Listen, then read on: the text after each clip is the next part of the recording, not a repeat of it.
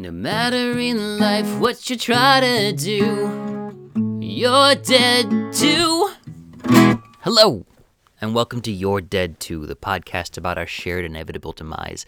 I am your host, John Toyson, and joining me this week on the program, I have nobody. Now, this week I wanted to take the opportunity to kind of do one of the pivots that I was talking about from taking a bit of a summer break, that I don't want to just talk to people about their experiences and their views. I also want to share information that I think is notable or relevant with the subject and stuff that I happen to know about or want to learn about to share with people. And today's subject would be a notable death. That is Kurt Cobain that I wanted to talk about.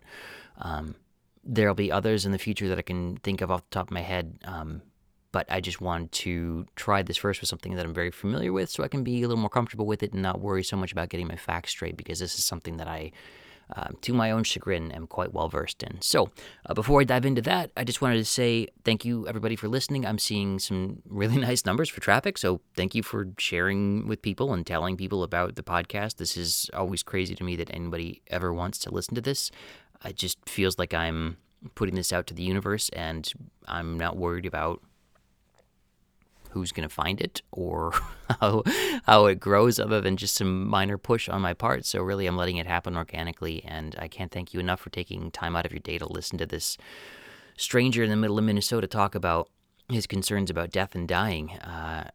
Recently had a friend of mine express the notion that what he thinks I'm doing is looking for religion, and he's not wrong, but that's something I hadn't considered when I was starting to do this. It's something that I've been, looking at for a long time, but this is something that fascinates me. I wanted to have an opportunity and a reason to dig into this and do some exploration and give myself an assignment, and it's been really fun so far, and it's been really rewarding, and I've learned a lot about myself and a lot about others. And hey, if that happens to manifest in the form of me finding some kind of religion, so be it. That's the way that the course of existence will take me, and I can't fight that if that's where momentum is going. But I would be very surprised if I suddenly had some devout religious experience and converted to something stringent where it caused upheaval in my life. But hey, you never know.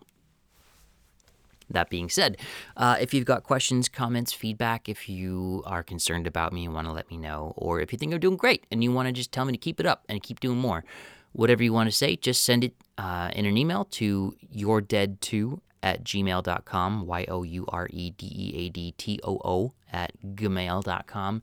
Otherwise, you can find me on Twitter and Instagram at yourdeadtoo. I'm generally pretty responsive, so if you reach out, I'll let you know what's going on. And still working on gathering up the info I need for kind of a listener questions or like Q&A thing, which I think could be fun. Just want to make sure that I'm not jumping the gun too early and going off just like a handful of emails. So if you've got any questions, or if you've got any brain teasers you want to send in, or just weird tidbits that you want me to talk about on air, I'd be more than happy to do so. Tell your friends, tell them to send it on in, and I'd be more than happy to dig in. So beyond that, without further ado, let's look at the life and death of Kurt Cobain.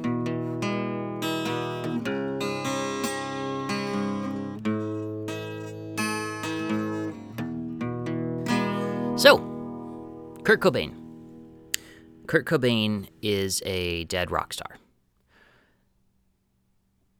If you'd ask my parents or immediate family who I would be talking about when you give the subject of notable deaths, this is probably the first thing that would jump to their mind. For anybody that doesn't know, this is going to be a podcast more about kind of the circumstances surrounding Cobain's death and what that meant on a more public scale, because it's something that happened that was very notable back in the early 90s, but pop culture has certainly moved on to a point where just as much as you'll see people asking what the developing room for photos is on Stranger Things these days, you have people who don't know at all who Nirvana are or who Kurt Cobain was, and they were really important at one time and really important to me at one time, but it's just how the world moves on. But to kind of step back and get a sense of what we're looking at here, Kurt Cobain was this guy who was born in the Pacific Northwest and had a band called Nirvana, and they had some huge hits that if you've had the radio on in the past week, you still could probably hear. They were a grunge band, which was like punk meets heavy metal, going really fast with some melody, and they were huge and kind of the last big guitar band in the early 90s, and they were definitely the big kind of flagship band for Gen X is what they were called, which is really, I know that Kurt really bristled at being like a spokesperson for his generation, or being given that moniker. He just was not grandiose enough. Like Billy Corgan for sure would have gladly worn that mantle, but Kurt Cobain was much more reticent to have done so. But so a bit about the band. They were massive. Smells Like Teen Spirit was their biggest hit. The album Nevermind sold millions and millions of copies. It went diamond back at a time when that meant something. People bought actual albums, and I don't want to be the old man complaining about it. It just was a format of consuming media that's gone away. I mean, unless you're doing it very intentionally on Spotify or, Apple Music, whatever service you're using, people kind of don't seem to really observe listening to records as like a integral thing where you listen to the whole thing or want to buy the whole thing or have the whole thing. It's the way we consume media has changed, and I was somebody who was very invested in the idea of music and how important it was, and being a young tortured soul teenager who wanted to be a musician when I grew up, and certainly not looked up to, God, that's embarrassing. I liked a lot of the art that Kurt Cobain made, and I didn't want to emulate him or his behavior, but I thought he was a cool person, in the sense that I also think like Batman's a cool person. It's like not something relatable or real. It's the idea of this persona of this like skinny little misanthrope who plays the guitar angrily and has long greasy hair. Like that happened to be when the popcorn in my brain was going off and I was a teenager, and I saw that and was just like, oh, I think that's cool. And that just kind of made a marker on me. So as a result, I read a lot about this band and Kurt in particular when I was growing up, and felt, a sense of kindred suffering for the fact that he was raised in a real small town in the Pacific Northwest and didn't like living in a small town. And I had a similar thing growing up in Wisconsin, where I didn't want to be in the small town. I wanted to be in the big city surrounded by culture and weird music and people with eccentric tastes, and I felt trapped. Growing up, that's how I felt. Looking back now, I'm not proud of how dismissive I was of the area I grew up or the nice community that it was, but it wasn't for me. It was like being a flamingo in Minnesota. It didn't feel right. So getting back to the subject at hand, I was pretty young when all of this happened, so I had to learn about it through reading and digging up stuff on my own after the fact, but kind of before the internet came to rise. So there was a lot of like books that I had to read where Kurt could kind of tell his own story and create his own mythos before fact checking was as easily done on slippery little musicians and some mythos that they would create. So there was definitely, he was selling the Kool-Aid of like how his life was growing up and how tortured his existence was, when in reality it was by and large fine compared to most people's. He was a child of a divorced home. That certainly had an effect on him emotionally, and informed who he was growing up, and I'm sure it had an effect on how he viewed relationships and how he viewed family dynamics. But the thing is, Kurt died when he was 27, and he had been married and had a child at that point, but it's so hard to extrapolate what you can from a person when their life is cut short so early. And when I was a kid, I thought 27 was the oldest thing in the world. And then I remember getting a text from my older brother the day I became older than Kurt Cobain would ever be. It was like a reminder of, hey, you got to keep living, keep doing this, keep going on, like whatever it is, you're older than that dum-dum for killing himself.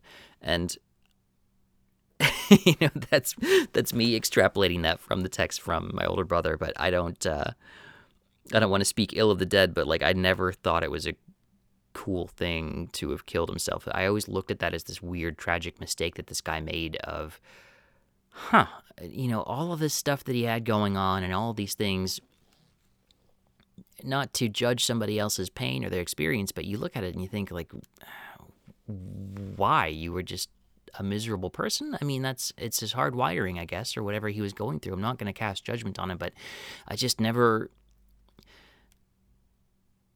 It was this weird, tragic end and not some romantic, mysterious end. It was not... Again, I didn't think that was cool. I don't know. It's hard to talk about this without sounding like I romanticize it when really I don't. It's this abrupt, like, mistake that this guy made when he seemingly had so much going on and so much more to do. But that's the problem, is that somebody makes a selfish choice and that's the end of them.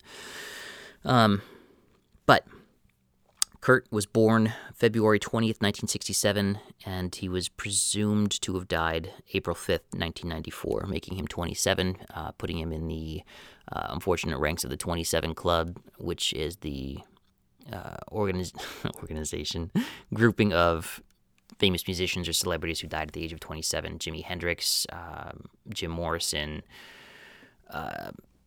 Amy Winehouse was another one. It's really sad. It's these young people, Janis Joplin, they die early, and the candle is burning brightly and then gets snuffed out. We don't get to know what they go on to do, and yet the Rolling Stones and Metallica are seemingly going to tour forever, and we'll see why you want to have an end to things eventually. Like, there will be an awkward point for the Stones where, personally, I think they've already passed it, where, guys, you could have hung it up. Like, this is getting weird. But now, knowing 70-year-olds in my life, the thought of them rocking out on stage, I'm baffled. But that's beside the point. So, Kurt was 27 when he died. It was suicide by gunshot wound. He was not in a good place. Nirvana had been this little teeny tiny band from Aberdeen, Washington. I actually, when I was just out in Seattle, I visited the Pop Culture Museum, and they had a really cool exhibit on Nirvana, and I thought it would be really fun to go and check it out. And I was all excited, and I walked in, having, like, freshly pounded down multiple coffees, walking to the place, and I walk in and look at all this stuff, and I just got so sad because it was such a reminder of what I thought were these, like, mythic figures. I mean, Dave Grohl, the drummer from Nirvana, has gone on to be the leader of the Foo Fighters, which is one of the biggest selling bands. I mean, the odds of somebody doing that, it's like anybody cared about Wings, and then you go and find out, like, oh, the Beatles were a thing. Like, Paul McCartney has not been able to be anything other than Paul McCartney, so that analogy doesn't quite work. But point is, they were just these kind of scummy kids from a small town who were playing hard and fast heavy metal, and Kurt had this crazy grain to his voice that when he screamed, he could do it on pitch and would have these really great melodies and write these little pop songs. Like, that was kind of the dirty secret of their first big album, Bleach. And I say big, meaning like the first, like, actual album that they did on Sub Pop Records. Bleach was this grimy, like, self-effacing, like, shoegazing heavy metal sludge with elements of punk thrown in there, but there was just this one pop song called, well, I mean, there's other pop songs kind of on there, but About a Girl is just this total Paul McCartney Beatles ripoff that's just great. It's this shining little piece of pop music that you wonder, like, God, man, if this guy had stuck around, would he go through this little 2-minute pop song phase? But they made Bleach, and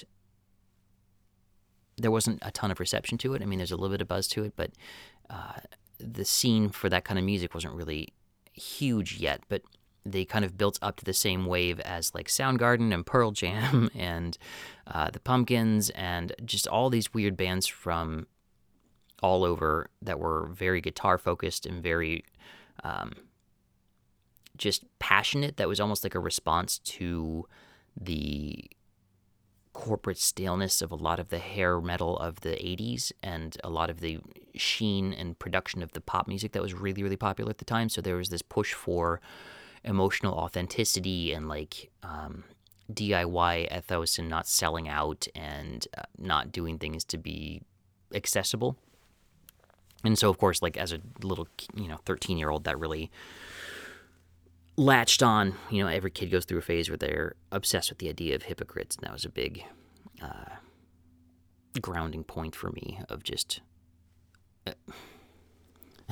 supposed authenticity in music. Anyway, they had their album Nevermind that was at the forefront of all of that. They just blew up. They just went from these 3 kids touring in a van overnight. And when I say kids, I mean, like, seriously, barely in their early 20s, and playing 3-chord songs on their guitars, and they just were massive, just absolutely massive, filling arenas suddenly.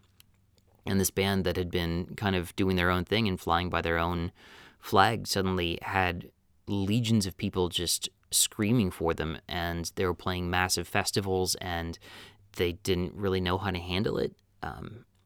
Like Spinal Tap, they'd gone through their share of drummers, but by this point they'd gotten Dave Grohl on the drums, and he was phenomenal, and he seemed to handle it okay.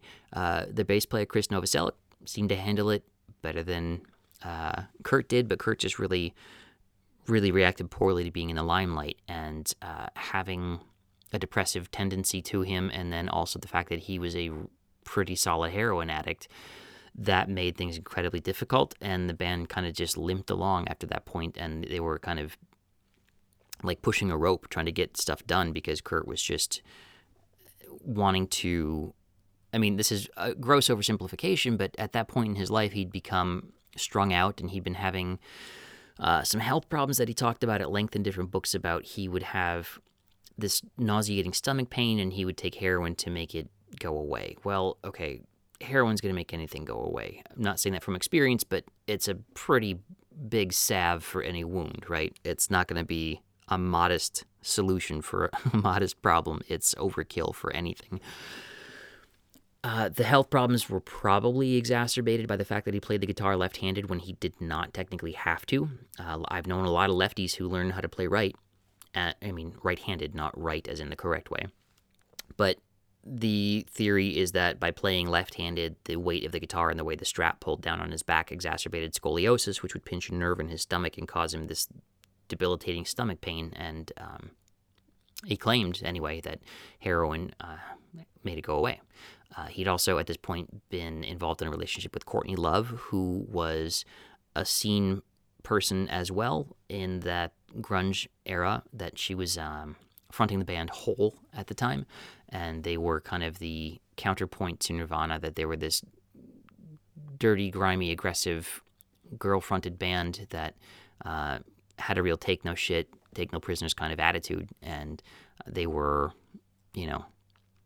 very into each other. They were very kindred, and found themselves young in a drugged relationship and married, and inadvertently found themselves pregnant as well, and they became parents at a very young age, and God help them, they seemed to handle it as good as they could. I can't really cast stones for this. I know they had a nanny,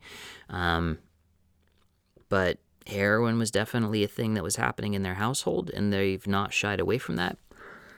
Being in my 30s when I had my first child here, I don't know how they dealt with it in their 20s being drug addicts, but I'm not here to shame them for it. I'm just sharing what I know of their story. So at that point, dealing with all this, they had gone to Minnesota to Pachyderm Studios and recorded In Utero, which is one of my favorite albums. It's a weird, messy, just gross album that feels like indigestion the whole way through, and it's not a fun, happy record, but there's a lot of crazy pop moments on it that if you can get past the intentional inaccessibility of it, I think there's a lot of good there.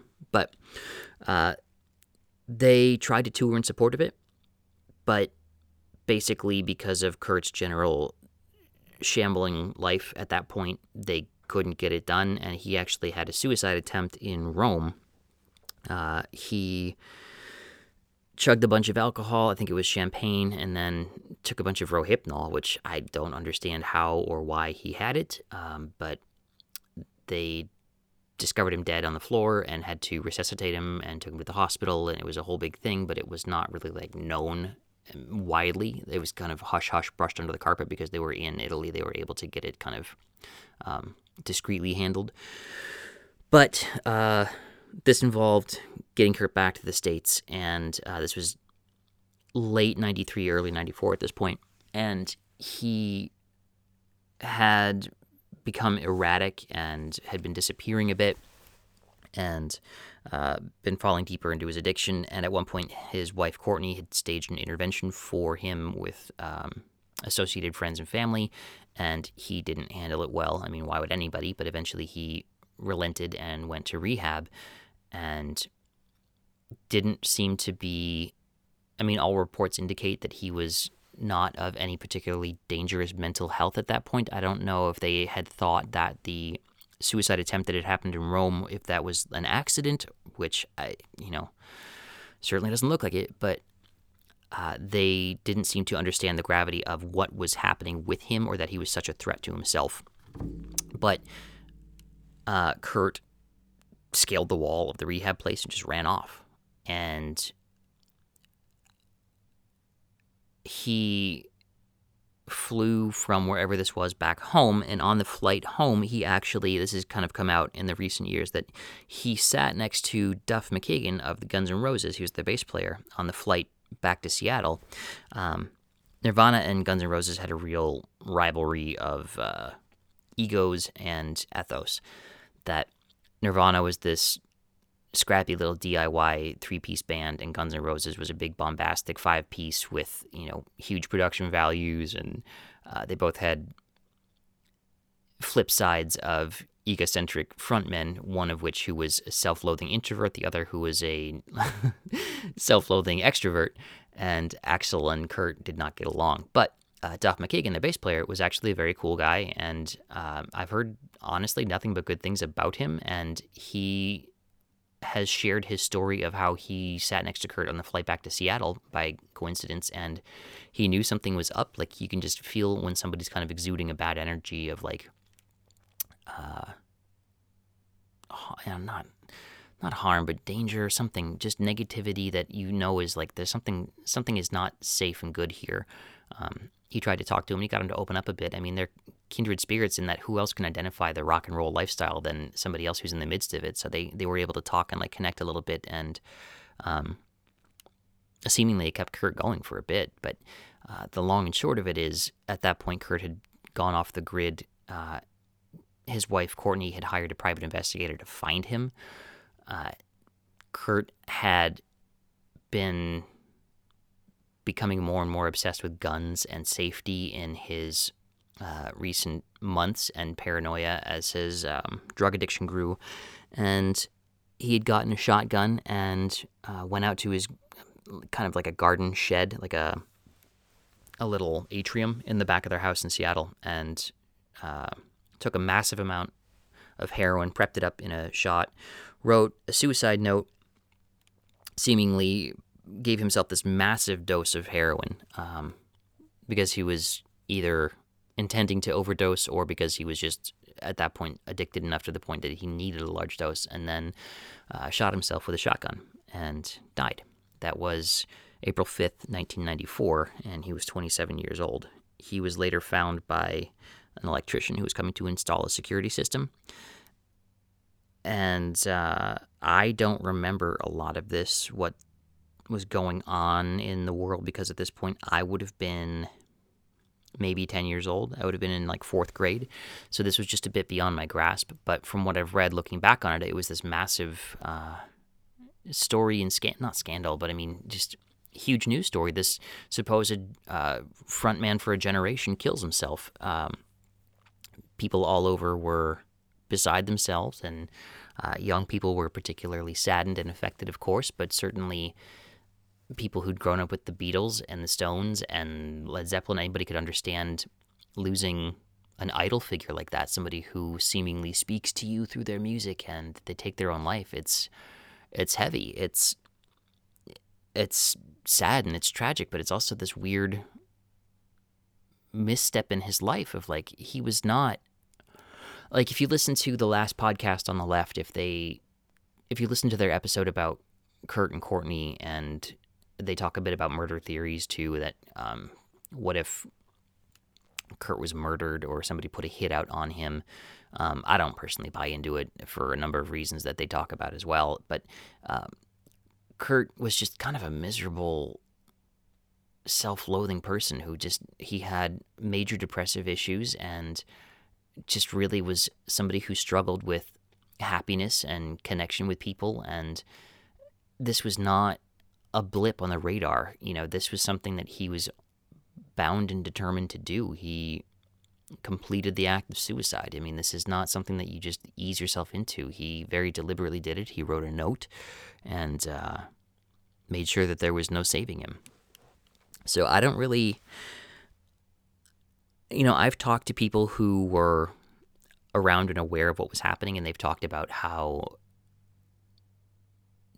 sad and surprising it was, but there's almost this attitude of like, yeah, well, I mean, what are you going to do? It's just, look at the guy. It's really sad that you can just kind of read it on a person of like, it's tragic, and you can see it tainting the memory going backwards of like, well, shouldn't somebody have recognized? Well, yeah, it's all the things in his life kind of led him to this point, and it's just, it's bizarre. It's hard, frustrating stuff that you're never going to know what this artist could do. It's part of the mystique of Jimi Hendrix, or, the frustration of knowing Amy Winehouse only put out such a short discography of like, really, that's all that's going to happen? Like, or Janis Joplin, Jim Morrison, these people who die at such a young age, you think we never get to know. It's this strange thing. So for me, getting into the band after the fact too, like basically by the time I was coming online as a teenager, like kind of opening up to the world and really developing a sense of identity, I had watched kind of enough MTV and listened to my brother's CDs enough to like get exposed to it tangentially, and I don't think it was even Smells Like Teen Spirit. I think it was more like In Bloom or Lithium, something that was way more poppy that got me into them. But basically I took my brother's CD and just kept it forever, and I was just obsessed with them. Like, the idea of the suicide didn't do anything for the intrigue. It was basically like, well, they've made this music and that's it now. There's no more. There is a small canon of this produced music and that is it. You can listen to any of it, but there's never going to be any more. That was kind of an intriguing finality to it, like the scarcity of it. But I just loved the slick danger and the catchy pop of it, that there was just, they did the fuzzy distorted guitars and inscrutable lyrics and, raging rock and roll. They just did it so perfectly for the zeitgeist, and they just keyed in on what pop culture was looking for at that time. It was like, I've heard the idea put forth that had Einstein not been the one to first publish the theory of relativity, that there were several other physicists and scientists at that time around the world working on similar mathematics, and that it was almost like this evolutionary inevitability of a conscious worldwide, that something would give rise to this, that if it wasn't expressed here, it would express here. If it was not manifested here, it would manifest elsewhere, because we were at a collective point where this would happen. And it's like that this was this, if you trace the history of rock and roll, there's always this stopping point at grunge where you say, and then here was the reaction to everything that came before. And yes, I understand that music and trends, that's how they operate, is everything is kind of a reaction to what came before. But with Nirvana in particular, it was so of that particular moment that it feels so hyper specific that I can't imagine them ever becoming popular, anything like that becoming popular again in my lifetime. And that's part of what was so sad about going to the exhibit in Seattle, was that it was just a real stark reminder of like, oh, this shit is totally passé. This is old men music. Like, this stuff predates me, and I'm in my late 30s, and it's already like, nobody cares about this. This is like this thing that happened 30 years ago that, this guy died and he was a junkie and like, but he made all these good songs. It's in the same wing as the Jimi Hendrix and the Prince exhibits of like, shit, these people are dead and becoming, irrelevant, unrecognized. And yet at the flip side, had he not died, would they be as highly regarded? I think about, like, again, talking about The Dark Knight, Heath Ledger with his portrayal of the Joker, would that be so highly lauded had he not died before the movie even came out? Like, you can't help but wonder about the impact of the death of the performer on the art. But man, those records that they put out were just amazing. So when I was, 13, 14, 15, the internet was kind of coming online around that same time, like really becoming home accessible, like mid to late 90s. That's when it really propagated in American households. And I was really able to dig into the idea of B-sides and bootlegs and rarities, like weird esoteric music that didn't get onto an album that you could collect somewhere. And I was enthralled with that, loved that. There's still stuff from that period of my life that I'm still looking for, like tracks of. I wrote a blog post a couple of years ago about finding a song by the Smashing Pumpkins that I was obsessed, absolutely enthralled with this little 10-second snippet that had appeared in a medley of like unreleased stuff that they did. And I finally found the full demo of the song, 15 years after the fact. And it was just this beautiful revelation, but also completely demystifying, because it was just, that's all it is. It's just this one little demo and there's nothing more to it. I built it up too much in my head. But to the flip side of that, Nirvana had just the few albums. They had Bleach, which was their debut, this little grunge album. They had Nevermind, which was the massive blockbuster, 25 million or whatever selling album. They had the quick cash in of Incesticide, just a bunch of B-sides and like live stuff that they collected onto one album. And then In Utero, which was their last album, and then right after that, their live album, the Unplugged in New York album, where they stripped all their songs down, which is amazing. And not just for Nirvana fans, like that's a widely recognized good album of clean songs. But like I had that canon, I had that all set and memorized, and I knew that, and I was well versed in it. I knew all the songs, I was learning to play everything, and I was just they were very much my jam. Nirvana was my favorite band. And I always read about their final recording sessions where they'd done just a couple more studio sessions, nothing substantial, but just one or two songs, kind of one-off stuff on that final tour.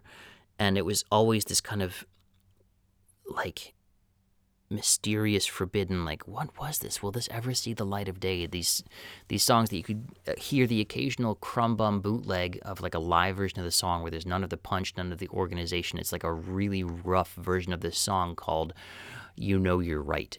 And it was this kind of just rumored, spoken of in hushed tones of like, they're this lost recording of this amazing song that never came out. And it was always tantalizing, but there was no way to track it down. There was a time when like news groups and bulletin boards were the only way that people were communicating about this stuff online. There weren't people like as substantially trading tracks back and forth, and Napster was still a gleam in Sean Parker's eye. There was no way to really conveniently share mass amounts of data across the internet. Cut to going to college and having forgotten all about it, and I had access to a music sharing service which shall go unnamed for legality reasons, and just going through the gamut of opening that door of, all right, anything you can think of, type it in, is it out there, download it, acquire it. Back in the day when you had to buy a whole shitty $17 album for one song that you wanted, this was insanity. This was the Wild West to just get anything you want. And was loving this, just rediscovering all this music that I'd never really thought about in years. And then something pops up on like MTV Online or something like that this Nirvana song leaked. And it was You Know You're Right. It was this fabled lost song. And not only was it this lost song, but it was the studio version. It was this crisp, clean, produced version. And I immediately sought it out, hunted it down, downloaded it, and it was amazing. It was the spookiest thing in the world, because this guy had been dead since I had been listening to their music. It was like hearing a ghost. To hear not just a new song, but the long fabled, long lost final song, and it was good. It felt dangerous. It felt heavy. It felt cathartic. There was all this stuff that you could ascribe onto it because you had your own experience with this, down through history, that it was this thing that nobody else could tell you about or tell you how to feel about it because it was kind of sealed in time because Kurt was already dead. So to hear this brand new song was just so spooky. It was so chilling, and I was happy to see that it made a bit of an impact when it came out. Like, people sat up and noticed, like, oh shit, new Nirvana song. So that was just a really cool, very cool experience to have, having grown up with being obsessed with that band and not having any more come from Kurt. My wife, actually, before we were married, gave me a box set of Nirvana stuff that I hadn't been aware of, and had tons of unreleased stuff kind of related to that. And even the little snippets you get out of that, there's just, some of the recording quality, it's just at home on a boombox, so it's real rough, but it's just crazy to hear how this guy who was so tortured and so miserable and so misanthropic just would craft these beautiful, shining little pop songs on his guitar at home and just didn't want to be here. That was just, it's the craziest juxtaposition of, man, this guy just doesn't like anything and just wants to create these little gems, and it's wild. But since then, it's been, a pop culture monument, something that you refer to on retrospectives about the 90s, and it was the end of the grunge era that all ended with Nirvana going away, and Pumpkins had their day in the limelight, and Bush came along as Nirvana Light. Admittedly, I was a very big Bush fan. I liked them a lot, but that was kind of the end of the era for a lot of guitar rock, and dance and rap and hip-hop really came out swinging in a big way in the late 90s, and for somebody who was so invested in, guitar-driven rock, I felt like the world moved on without me, but it's crazy stuff, man. I really... I'm so frustrated by the idea of suicide and the denial of self to others. That's always been so strange. I've seen that expressed by people who have been survivors of it, people who have lost people close to them. I've talked about how it feels so cruel on the part of the person who completes the act that you're left with the pain. Then they don't suffer anymore. You're left to move on with your life. And that's just, it always has seemed so strange and selfish to me. And especially now, having a child that I don't understand how he could do that to a family, however unhealthy he might have been or however toxic he may have been with Courtney. It just is so, he must have been so sad. He must have been so alone or so hurt. And I don't want to judge, but I don't understand it. And that's, I suppose, part of the problem is that you just can't rationalize it. But, yeah, if you're at all interested in still listening at this point, I would highly recommend checking out, either, if you haven't, for whatever reason, just listen to Nevermind. You'll recognize half the songs for sure, and the others will blow you away. Or check out their Unplugged album if heavy rock is not your thing. But I still think of them as one of the greatest bands ever, and I have to dial it back when I talk about it with people in public because I come across as like a religious convert, screaming about, or an acolyte telling people about the grandness of Nirvana. But you can't talk about it without talking about Kurt and the fact that he committed suicide at 27, and it just an abrupt, tragic end to a band that we'll never know. I'm curious about the bizarro reality, the alternate universe where they existed and he's turning 60-something and doesn't like who he is, but I don't know. So this has been the first entry in the Notable Death series, and I'll be doing more as time goes on, but I'll still keep having guests on. I love talking to people about death, but if you've got thoughts about this or things that I should know, things that I missed, let me know. Write in yourdead2@gmail.com. Find me on Twitter, and let's argue about music. All right. Talk to you guys later.